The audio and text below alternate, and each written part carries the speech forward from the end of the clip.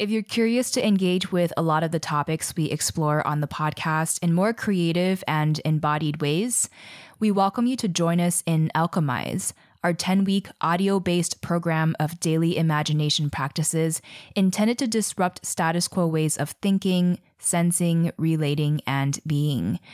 To be honest, without any grant support for our show right now, and we did just get turned down by several mainstream environmentalism philanthropies, this program and our Patreon are our primary means of supporting our labor for these free podcasts right now. We really want to remain untethered to corporate interests, and every small contribution to our Patreon or enrollment in our program Alchemize helps to ensure that we can continue producing these vital conversations that feature voices and perspectives often sidelined from mainstream media. So if you value our work and want to dive deeper with us, join us in Alchemize today at greendreamer.com/alchemize and join our Patreon starting at just $3 at patreon.com/greendreamer. Thank you so much for however you were able to support our work during these critical times. We are so deeply grateful. Green Dreamer is supported by our listener patrons. To support this independent show and join our online community starting at just $2 per month, you can head to greendreamer.com/support to learn more. Our industrialized healthcare system and our industrialized agriculture system together have really conspired to keep us sick. I mean, it's an unprofitable business for both of them. I mean, and interestingly, they are often the same companies. That was Dr. Daphne Miller, a family physician, science writer, research scientist, author of The Jungle Effect, and clinical professor at the University of California, San Francisco. She's also the founder of the Health from the Soil Up initiative, where she studies the connections among health, culture, and agriculture with the goal of building a healthier and more resilient food system from the soil up. Stay tuned as we're about to explore why we need to dismantle the idea that spending more on health equals better health outcomes. The primary causes leading the nutrition levels within our whole foods to have decreased over the decades, and also what we can do about that, and more. Green Dreamer, if you're ready, take a deep breath and let's dive in.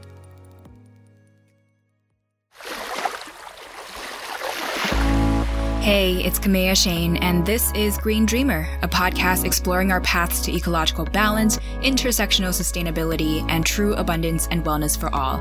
If you haven't already, make sure to hit subscribe, and together, let's learn what it takes to thrive in every sense of the word.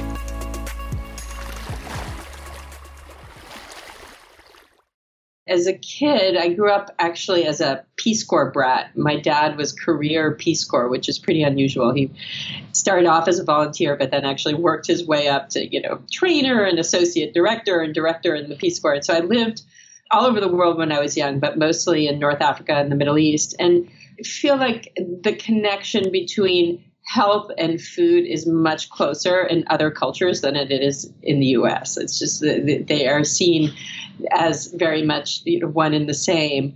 But I think for me, when things really started to crystallize was when I was doing my internship, my first year of my post-medical school training.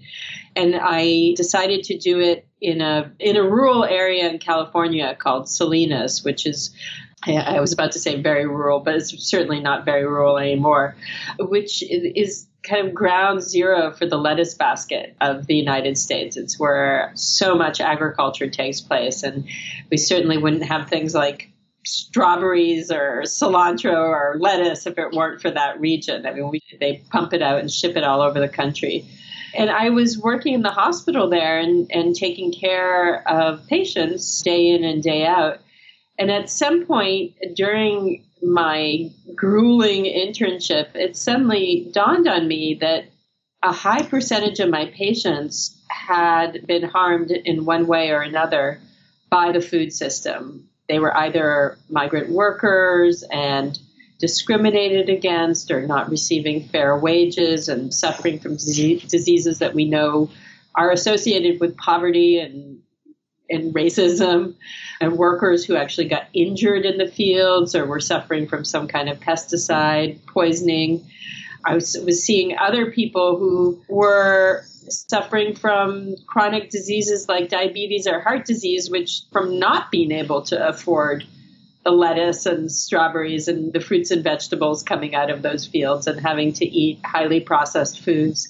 So it was this kind of whole spectrum of illness that I was tracing either directly or indirectly back to agriculture and to our food system. And I think that's what started to really spotlight that connection for me between health and agriculture. Right. And it sounds like in addition to health and agriculture, it sounds like you really witnessed the intersectionality of a lot of other issues as well, like social injustice, maybe racial inequity, and all of these issues that are so widespread and deep-rooted today. It sounds like you got to see a snippet of all of those things at play. Absolutely. And, at the time, it was interesting because, I would try and discuss these connections with my medical colleagues and certainly wanted to explore how to improve the environment around the hospital so fewer people would be harmed.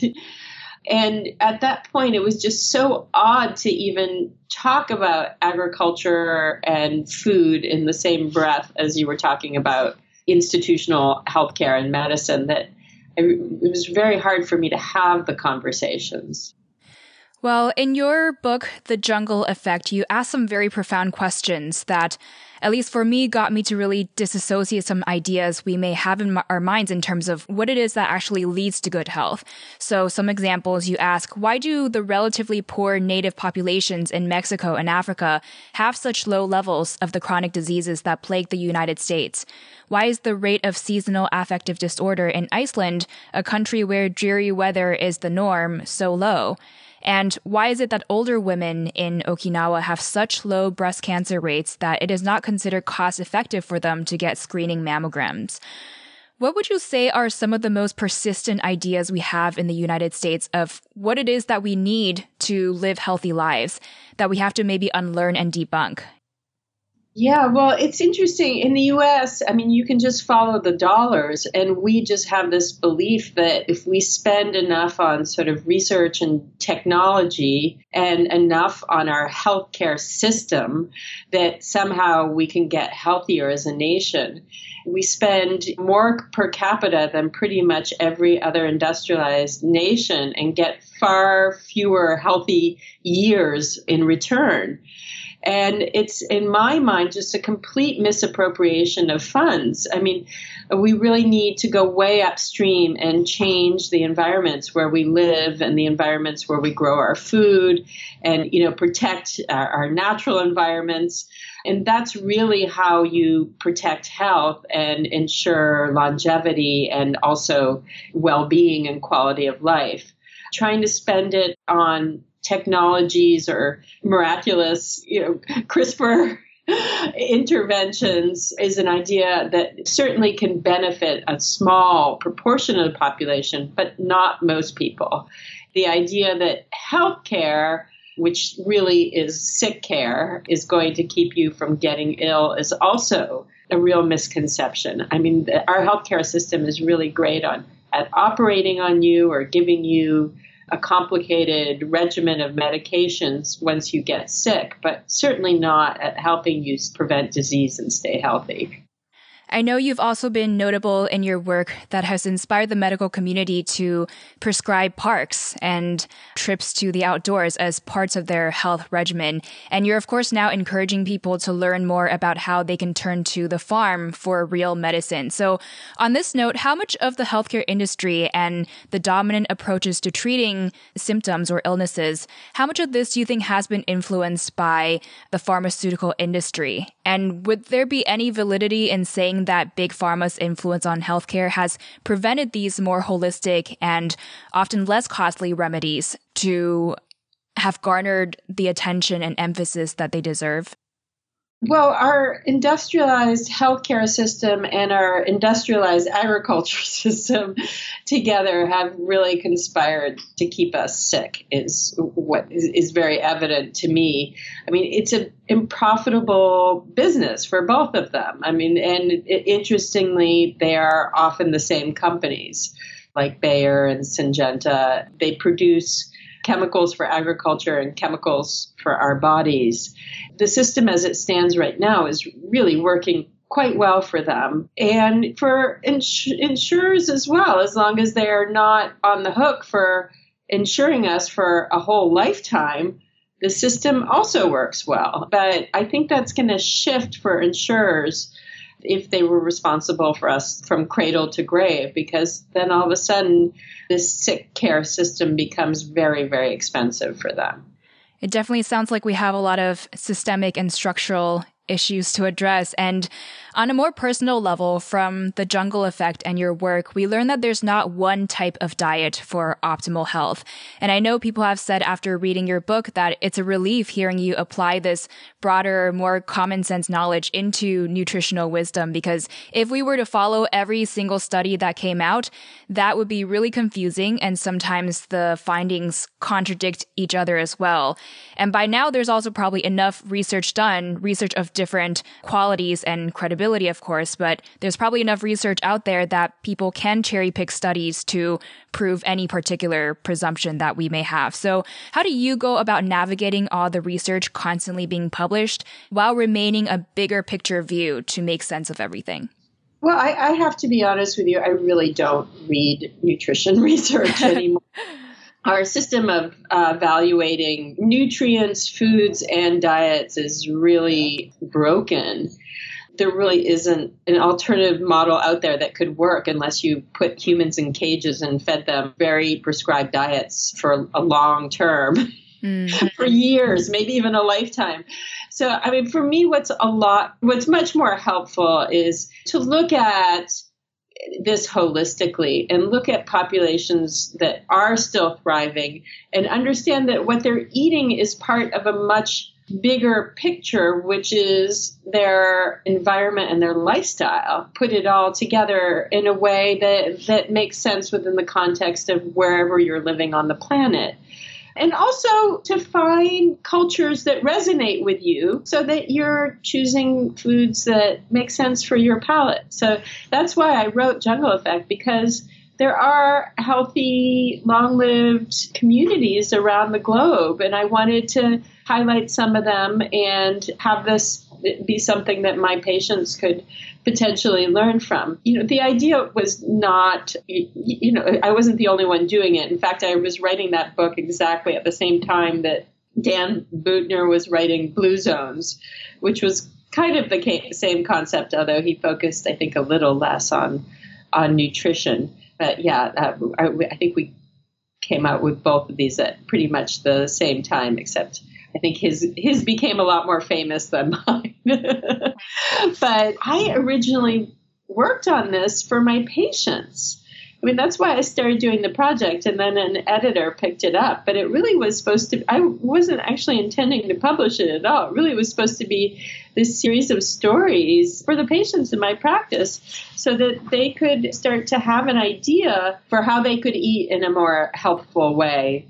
I mean, it was just for so long, patients had been coming to me and saying, why is it that I'm getting diabetes at age 45 and my grandmother who lived in the Philippines never got diabetes? Like, what's going on there? Or just, people from all over the globe. I had patients who are African American who are like, why am I getting colon cancer? And I look at the rates of colon cancer in Africa where I can trace my ancestry. They're incredibly low. What's going on there? Yeah. There's this idea I think it's called nutritionism, where people overly fixate on the micronutrients and the vitamin levels and et cetera. So with everything that you just said, do you feel like we would benefit from not fixating so much on these individual nutrients and to take a more holistic viewpoint of what food really is, where it comes from, and the context of how that food is grown? Yeah, I mean, look, if you eat fairly locally and eat a varied diet with lots of different fruits and vegetables, and have them make up about half of each meal. Eat in moderation, and as much as you can, support local agriculture that is also growing a diversity of crops. Chances are that you're also going to get a nice spectrum of nutrients in your diet. I can't guarantee it, but chances are very, very high that that is what's going to happen. I do have some patients who they have a medical issue, or they are covered up all the time, so they have vitamin D deficiency, or they have some kind of digestive disorder and are not absorbing their nutrients properly, where there is a need to pay a little bit more attention and even to do testing and try and figure out if they do need some kind of supplementation. But for most people, that is not the case. And I think what's happened is there's this narrative out there that everybody is supposed to be doing all this blood work and hyper monitoring their intake and really treating their bodies more like a scientific experiment where they need to titrate just very specific amounts of nutrients. And it just doesn't work that way. Well, a big part of your work today centers around soil and human health. And something that I've personally mistaken before is prematurely drawing the conclusion that the nutrient levels within our foods on average have declined because the nutrients in our soils have declined due to degenerative agriculture practices. You've noted that this train of thought hasn't been proven and isn't really true. So can you first share with us what you've seen it is that's been leading to the nutritional declines in our food based on what we know? First of all, there are regions in the U.S. and parts of the world that are deficient in certain nutrients. And this is something that has certainly been understood historically. Like there's parts of Pakistan where there's very low amounts of iodine in the soil. And we see lots of goiter, which is a thyroid issue that really stems from iodine deficiency and hypertrophy of the thyroid. There's actually an area in China that has very low amounts of selenium in the soil, and we've seen cardiomyopathy in the populations that live there, a problem of the heart as a result of these low selenium levels. So it is certainly possible for low levels of a nutrient in the soil to cause diseases in humans, in the same way that poisons in the soil, like lead, can cause diseases in humans. But that is different from what has been documented in the United States, which has been over the last half century, this consistent decline in the nutrient density of our fruits and vegetables. And the cause of that is not the soil. The cause of that is that we are growing different genetics now than we were 50 or 60 years ago. Our plant genetics have changed. And whereas before we were using more heirloom seeds that were selected for things like taste and how well they worked in a certain climate and even drought tolerance and things like that. What we're selecting now mostly for in terms of genetics is yield and how well these fruits and vegetables and grains can be stored and processed and packaged and, their shelf life and so on. So our priorities have changed in terms of the types of fruits and vegetables that we're growing. And as a result, the nutrient density has declined. I am sure if you were to compare the exact same varietal of a plant now to 50 years ago, if you were to do that, the nutrition profile would be roughly the same. So then what is the relationship between the soil health and soil nutrients with the level of nutrients with our food? Is there any connection there in terms of if we were to trace this nutrient cycle and the health loop from the soil to the plant to people and animals, then back to the soil, what is important for us to keep in mind there? Soil health definitely plays a role in terms of the nutrients in our food, but it's a small role compared to genetics. And the most important piece seems to be how much biodiversity there is in that soil. Are there a lot of microbes and worms and so on, and because they are the ones who break down organic matter and enrich the carbon content of the soil and also the mineral and content of the soil. They're also the ones that interact with the roots of plants and pass those nutrients onto the plants. So there is now starting to be a fairly robust body of research showing that soil that is more biodiverse tends to grow fruits and vegetables that have slightly higher levels, specifically of polyphenols and antioxidants, because those are the nutrients in the plants or the nutritional qualities in the plants that are most affected by the interaction with the microbes.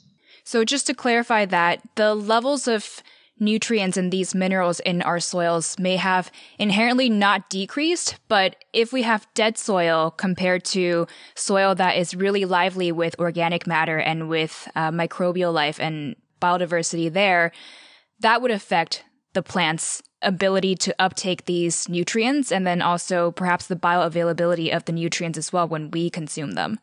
There is some research suggesting that. You will see in the studies that it's a little bit like the nutrition research that we talked about, and that sometimes it's plus, sometimes it's minus, because the effect is not huge. We're always going to be debating this, but the effect is huge for genetics. For example, certain kinds of carrots can have 6 to 10 times the beta carotene of other kinds of carrots, versus the same type of carrots that are grown in biodiverse soil might have maybe 0.2 or 0.3 times the amount of beta carotene as compared to a less alive soil. My answer at the end of the day is choose seeds selected for nutrient density and for taste, and grow them in active, alive, healthy, regenerative soil. And that way you can be guaranteed that you really are getting the healthiest food. But taking the standard hybrid carrot that's grown commercially in every sort of big commercial organic operation and growing that in more regenerative soil will not give you as much bang for your buck. I was reading the other day, which was really mind-boggling, that I believe the majority of our seed sales worldwide come from just 5 or 6 companies. And a lot of these companies are either owned by or sister companies with chemical or pharmaceutical companies. Yes, we have absolutely lost our genetic seed stock. It's in a lot of the lovely little companies were bought out by these companies at first with the intention of potentially supporting them and keeping them going, but then they actually just close them down. So we really are losing important seed genetics at a very alarming rate. And as climate change is getting worse, this is even more serious because it's a lot of those heirloom seeds, or what are often called landrace seeds, which have the encoded DNA to help us withstand climate change and still have delicious food. You know, their genetics allow them to be drought tolerant and heat tolerant and actually grow in less rich soil and all of these things. One of the big challenges I see is that in the sick care industry right now, big pharma thrives off of this being driven by the system that we have set up right now that really is sick care, like you mentioned earlier. And also in agriculture, the agrochemical companies thrive off of the farmers buying all of these inputs using pesticides, fertilizers, insecticides, and all of these things. So with the huge influence of big money right now, these big corporations, what do you see as the best way for us to work against them?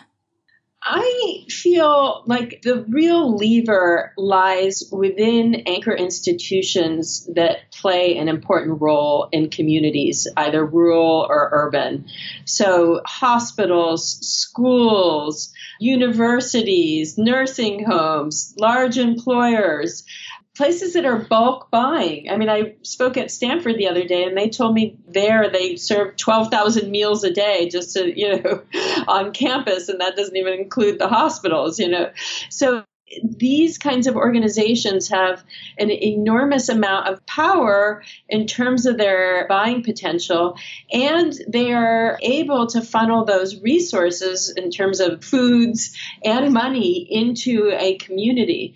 So they're really the ones that we should be lobbying and expecting to step up to the plate. They have much more power than the individual consumer. And a lot of them really do want to do the right thing. They have the incentive to have healthy populations. I mean, the school system wants healthy kids, that can go on to be productive adults. So that is really where much of our efforts should be focused. There are some grocery chains that are also really stepping up to the plate. I would name Costco in that group, and Walmart is doing some very ethical things right now. They're certainly sticking with the Paris Climate Accord, even though our president has pulled out. Identifying these organizations that have a lot of power in the community and that are willing to say no to industry. So willing to say no to Monsanto and Bayer and, or at least be transparent about how much their products are controlling their bottom line. I would also say Big Food, which is really 10 companies in this country that include Danone and General Mills and Unilever and Nestle, and so there's 10 of them. They need to step up as well. Some of them, like Danone and General Mills, are committing to help farmers convert some of their acreage to regenerative ag, but my concern with these companies is if you look at their products and even their organic, healthy-ish products, they're not good for us. And so these companies are not really creating a cycle of health. I mean, the Pop-Tarts and Pillsbury Doughboy and those things are just not good for our health. And these companies don't seem to be willing to really change their big SKUs and their big products because ultimately they want to make what people are going to buy. They're not really invested in changing the national palate. They really just want to put a label on the back that says this is good for the planet. So I have a lot less faith in the big food. I do not think that they're going to really be part of the solution. So on that front, do you feel like consumers have to lead in shifting the consumer trends and consumer desires so then they will shift because they're heading towards wherever people want to spend their dollars? I do, but it's a really complicated relationship because they've hijacked consumers' taste buds, right? With food science and marketing and even what's just available and proximal in stores, And so putting the onus on consumers, it feels like a very dangerous thing and also just misleading to consumers. It's making them think they have a power that they really don't within a system where our buying patterns are being controlled, whether we like it or not. And so, of course, consumers try and not buy anything that comes from a package. Understand what kind of farm resources are in your area and support them as much as possible. Grow your own food, eat whole foods when you must go to a supermarket, shop the periphery. But I also feel that it is these big anchor institutions who want communities to thrive and who are there to stay and who are more local, who are more community based, who are the ones who really, really need to change the narrative here. Right. I was just thinking the other day, people often talk about maybe for people or for communities with higher levels of chronic illness, people talk about how, you need to raise consumer education on what is healthy for them to eat. But then on the other side, I'm like, if all of this junk food didn't even exist, and if everything out there is already healthily grown and raised, then they're not going to have the issue of having to work against all of these foods that are crafted to make people addicted to them. Absolutely. And I mean, that's something that Robert Wood Johnson Foundation has been promoting for a really long time in terms of their funding is what are things that can make the healthy choice the easy choice. And all you have to do is go in to communities of color and poor communities where a lot of this marketing is actually targeted to a certain extent and see how hard it is to make the healthy choice the easy choice. We really do need to go zip code by zip code and create an easy choice equity. It's not like upper middle class or affluent kids were born knowing how to eat more healthfully, but when you see that they actually do make healthier choices because they, it's what's proximal to them. It's what's easily available and within reach. Well, to further this more holistic approach, I know you're working to expand our approach to medicine into what you call planetary medicine. So what is that and how does that compare to our current, more personalized medicine? Well, there is a whole movement in planetary medicine. There's actually, I think it's an institute of planetary medicine, or maybe it's a center of planetary medicine at Harvard.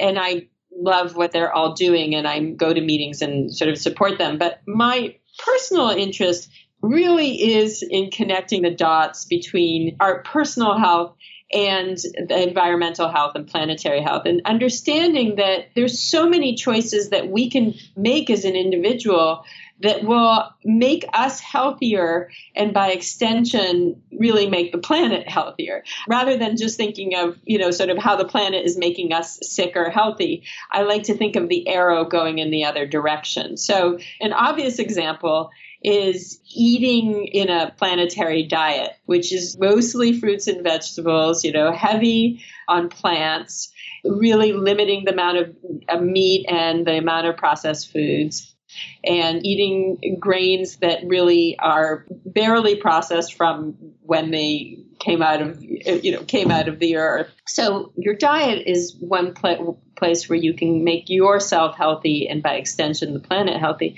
But there's many others as well. I mean, trying to not drive and instead to bike or walk as much as you can. Obviously, that's going to improve your health and well-being and, cut down on emissions and have an enormous beneficial impact in terms of the climate. And, the same with waste and food waste, and the list goes on and on. If you rake your leaves instead of using one of those horrible leaf blowers, which once again burn fossil fuels and are just a blight on the neighborhood, they make so much noise and blow dust in the air and hurt our lungs. I mean, instead you could rake your leaves and get a workout, So it's this other idea that just doing something that's good for yourself is also good for the planet. Gardening is another example. The list really is quite extensive. Even in terms of building meaningful relationships and community connectivity and volunteering and bringing a real sense of humanity into everything you do. I mean, that's so important for your mental health. And as we know, those kinds of human connections really do allow us to make better choices politically. They help us learn from each other and communicate better. And we need all of that for planetary health as well. Stainless windows made of ice, bring forth from my cluttered mind bits of closeness to divine. High above the streets of modern sin and blurred vision, find between white peaks the canyons leak and origin.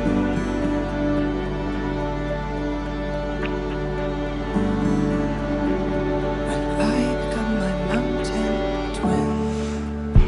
Stay out breath, fill it up with light. It's of closeness to divine. What's an uplifting social media account or publication you follow, or a book that's been really profound for you? I really enjoy Bay Nature, which is a local magazine in the Bay Area, which is doing wonderful things in terms of reporting on nature. So I want to put in a plug for them. What do you tell yourself to stay positive and inspired? Every morning there will be a cup of coffee. What's one thing you're working on right now for your health? Probably cutting down a little bit on that coffee.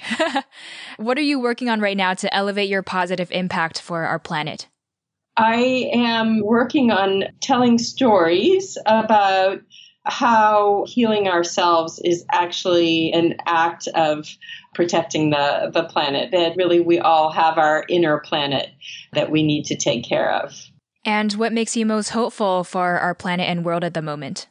When I talk to people like you who care about this stuff.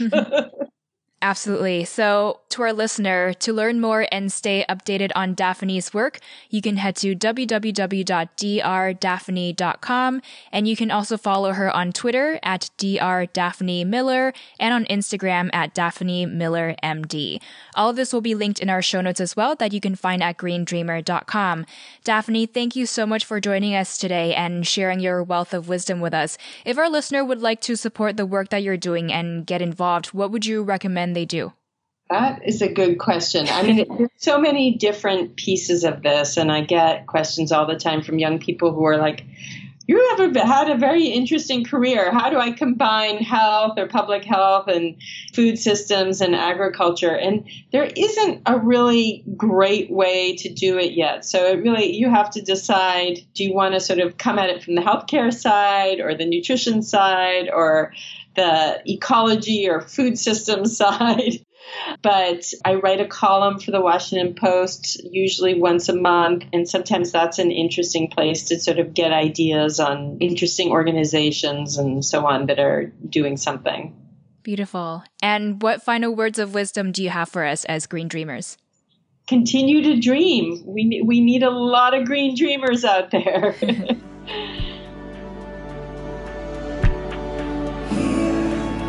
sound it hangs above.